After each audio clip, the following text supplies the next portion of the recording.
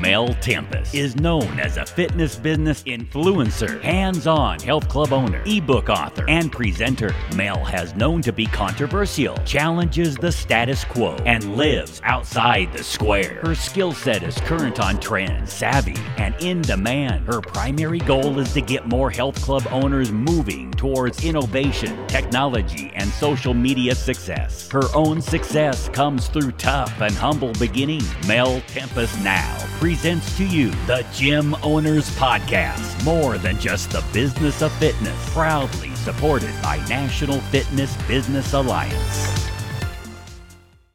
Well, good morning. This morning I have Thomas Plummer with me. Thomas Plummer has been working in the fitness industry for over 30 years. Though he's not one to brag, he's known as the fitness business guru. Throughout his years as a road warrior, maverick, and leading consultant of the fitness industry, he has seen it all. He's the founder of the National Fitness Business Alliance. His no holding back, say it like you mean it, leave out all the bullshit approach is what makes him not only one of the best speakers in the industry, but by far the most entertaining. These days, he has found his true calling in life coaching and helping people find their true purpose in life, helping them set and reach goals and asking tough questions to get them thinking about their future. Tom has a unique approach to guiding and leading the way with a blunt way of telling you things you don't want to hear, but need to hear. He truly is on a mission to change lives. Good morning, Thomas. Hi, Mel. Thank you. I don't know if I can live up to that introduction. I might have to come back in a few years. That one scared me. You may have to do my PR for me. You're very welcome. Yeah, it's sadly, a lot of years of experience. They're probably closer to 40 now. I think actually This will be my 40th year. Well, that's amazing. Been around for a while. So I hear you have some interesting questions for me today. So what are we going to talk about? My next question comes from Nick, and Nick is actually based in the United States with yourself, Thomas. And he had a couple of questions for you that I thought was quite interesting. And one of them I hear quite often from club owners is, how do you know when it's the right time to open another location? And his second question, and this is quite interesting, is what are the three biggest mistakes people make when they form a partnership? So what can you tell us about those two?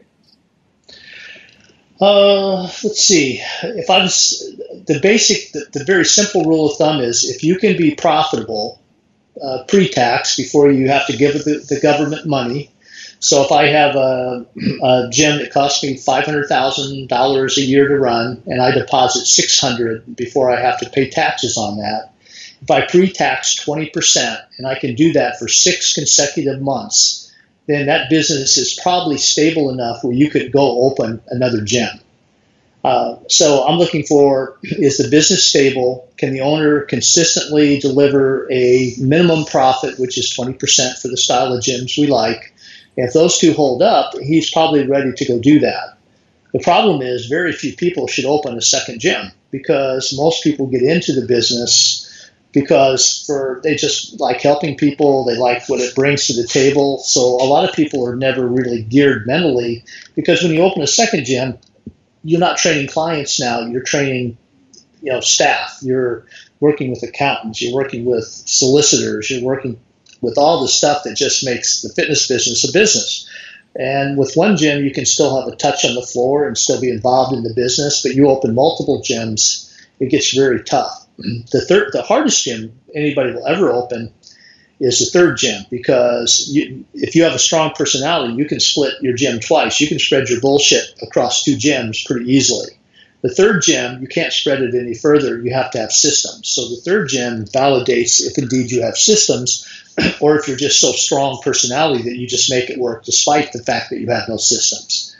But to me, that rule of if you've got it for 6 months and you can hold it together for 6 months of 20% net or better, then you should at least consider opening a gym if that's what you want to do. And that's a completely different exit strategy, maybe left for another conversation, but that's but at least start with that reference. 6 months, 20% net, you're probably ready to go. Okay, great. And the question on the biggest mistake people make when they form a partnership. The first one is they don't know why they need a partnership. So I spend a lot of time and a lot of effort and make a lot of money breaking up partnerships every year because they're usually set up so badly when you go into one. So one is, if I'm going in, could I have done the same thing with a loan? So if I need $150,000 to open my gym, the guy says, I'll just take a partner. But could you have just borrowed the money over 7 to 10 years for an aggressive interest rate? So first of all, do I need a partner to get this done? And can I just borrow the money some other way to do it? Another mistake is when people do partnerships, they tend to think there's safety in numbers. So I'll get two of my friends, we're all interested in opening this gym and we'll do it together, but we have no idea, what's going to happen if we disagree. We don't have any idea on how to get out of this. So not having a partnership agreement in place and not having one final decision maker is almost always the kiss of death. The third one is it just at some point, as you fight the battle over time in there, you usually outgrow your partners, so you have to have a way to get the partner out of that.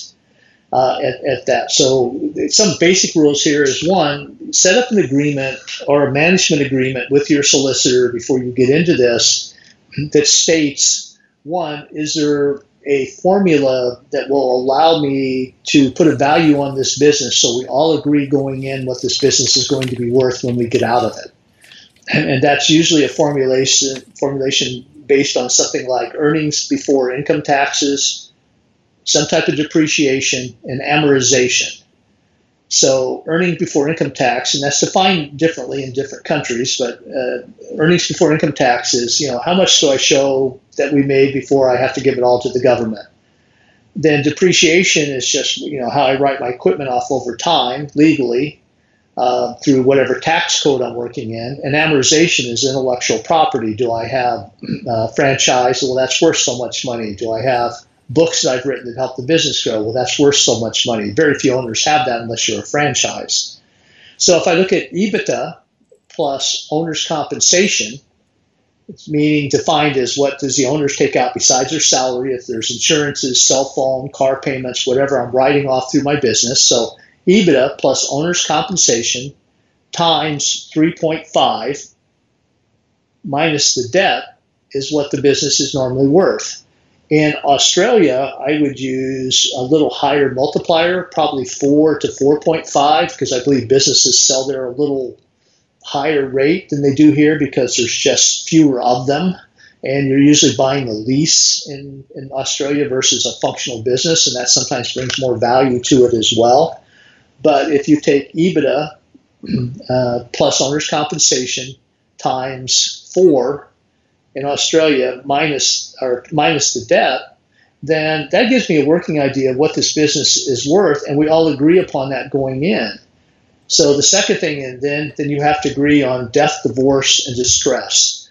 So if we get into this and I say, look, Mel, I don't enjoy working with you. I want to buy you out.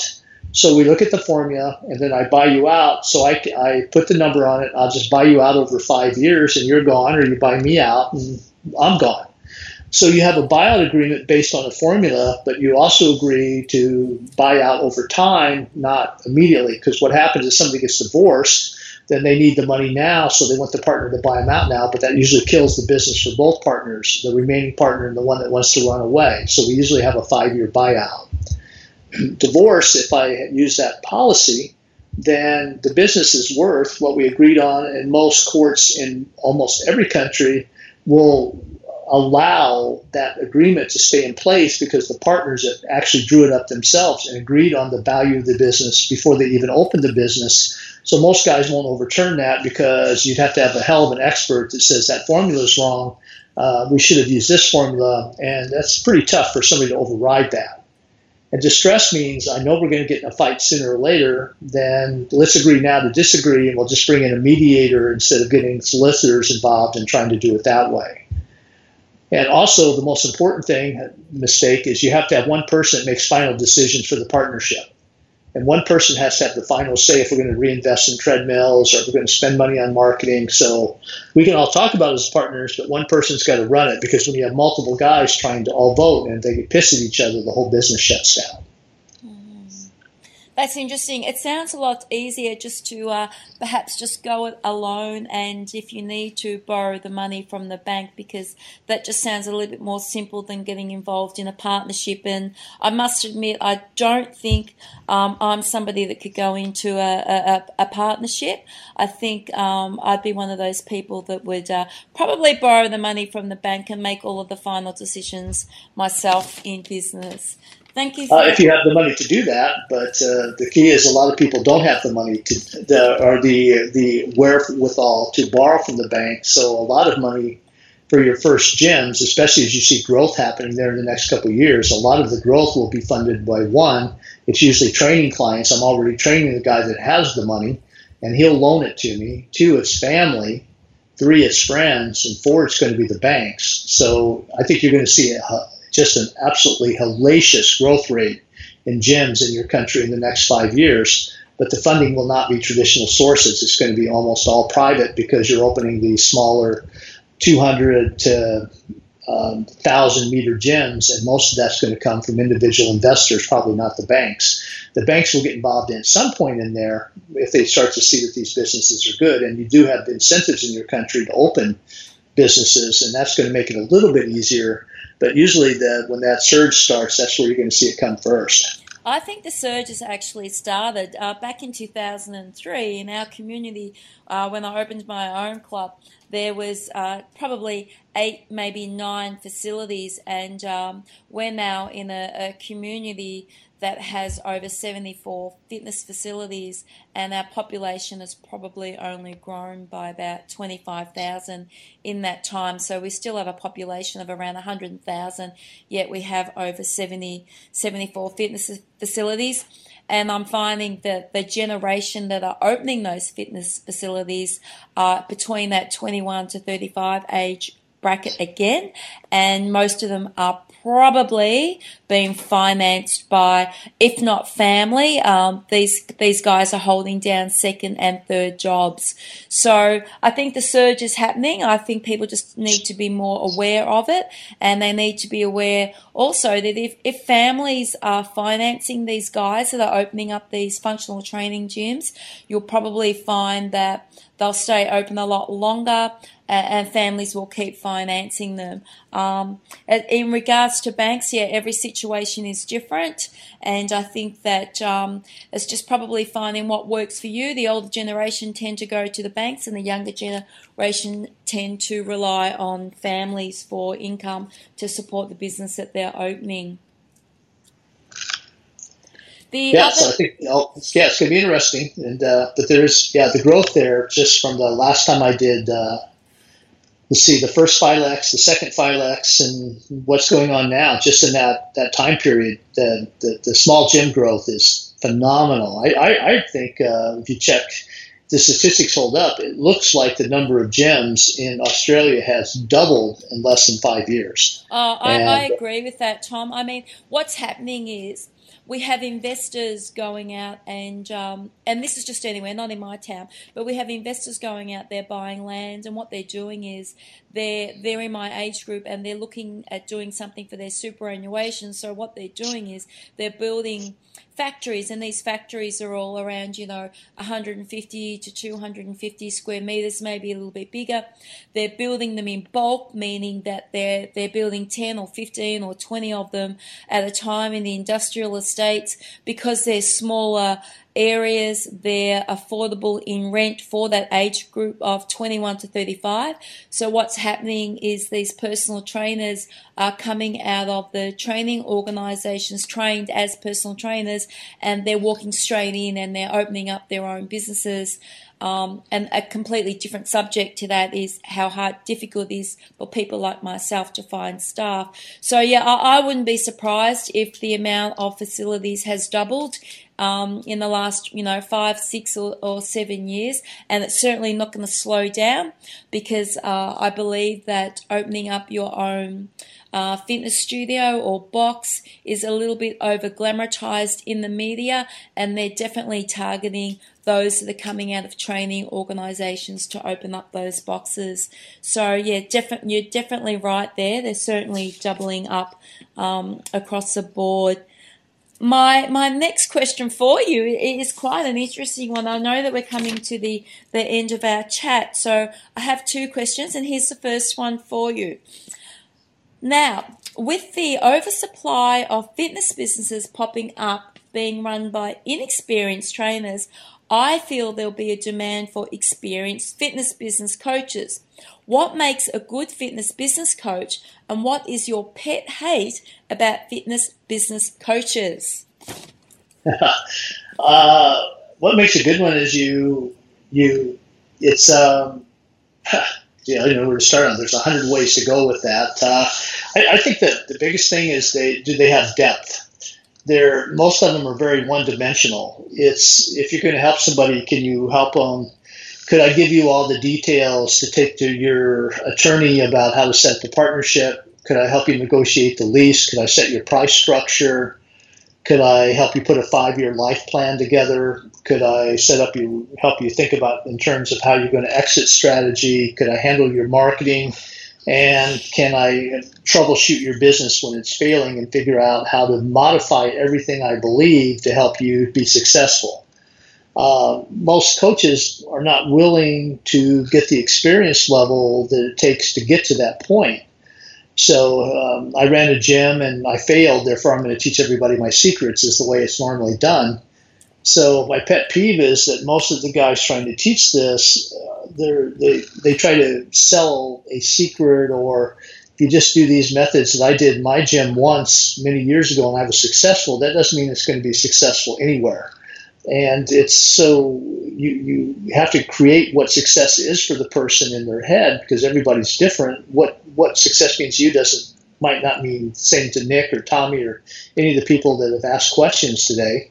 And how do I get you there? The path can be very different for everybody on how to get there. A good consultant's got to be able to individualize the process, but a good consultant also has to help you figure out what you want, where you're going to be in time, and call bullshit on you if you're not getting there, and be able to create a plan to help you go forward and actually be willing to tell the person, what they want to hear, but also what they don't want to hear. I'm working with a group of clubs in London now, and I admire these guys a great deal. The guy called me almost a year ago, and he says, look, I've worked with a consultant before from America. We worked with him for a few months. We lost a lot of money. We don't believe he's real.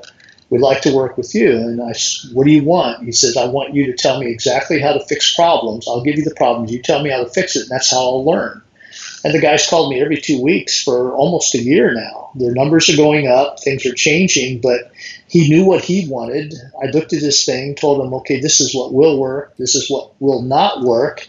We set really good goals for 1 year, 3 year, 5 years. We fired a bunch of staff, hired a bunch of staff, rebuilt his business plan, rebuilt his debt structure, renegotiated 2 of his leases. We're doing things to help this guy move forward, but a good consultant guides, because this guy just works his ass off. He's just one of the hardest working guys I've ever met, but he just wanted somebody to help him. He just wanted a plan. So a good consultant, can you give them a plan, and can you modify the plan and individualize it for the person in front of you at the time? And not many people can do that. It's been an absolute pleasure speaking to you this morning, and I do appreciate your time. And if anybody's got any questions, how do they get in touch with Thomas Plummer direct? The best questions is, if they've got them, is just to email you and just forward them on over and let me get them back to your network. I can answer them directly in your network. I think that's a great thing that you're doing there. I like how everybody's getting together. I see you're adding new gyms all the time to that. So I think that kind of vocal group that shares information and discussions, I hope that takes off and does very well, because I think it's needed, and I think it's a great resource to share hey, I went to this workshop, I did this, we tried this, I think that's good. So I hope that works. So the best thing you can do is just reach out to you and your network and let me answer it for everybody. And that's, I think we can get because if somebody asks a good question, we might as well share it with the whole group. So we can certainly post those in your network as the questions come up. Sounds like a plan for the future. Thank you again for this morning's interview, Thomas. Thanks, Mel, very much. I appreciate the opportunity. I'll see you either here or there sometime soon. You sure will. Thank you. Thank you for joining the Gym Owners Podcast, sponsored and supported by National Fitness Business Alliance and Gym Click Media. Find Mel Tempest on Facebook, Instagram, and LinkedIn. Join us next time for the Gym Owners Podcast.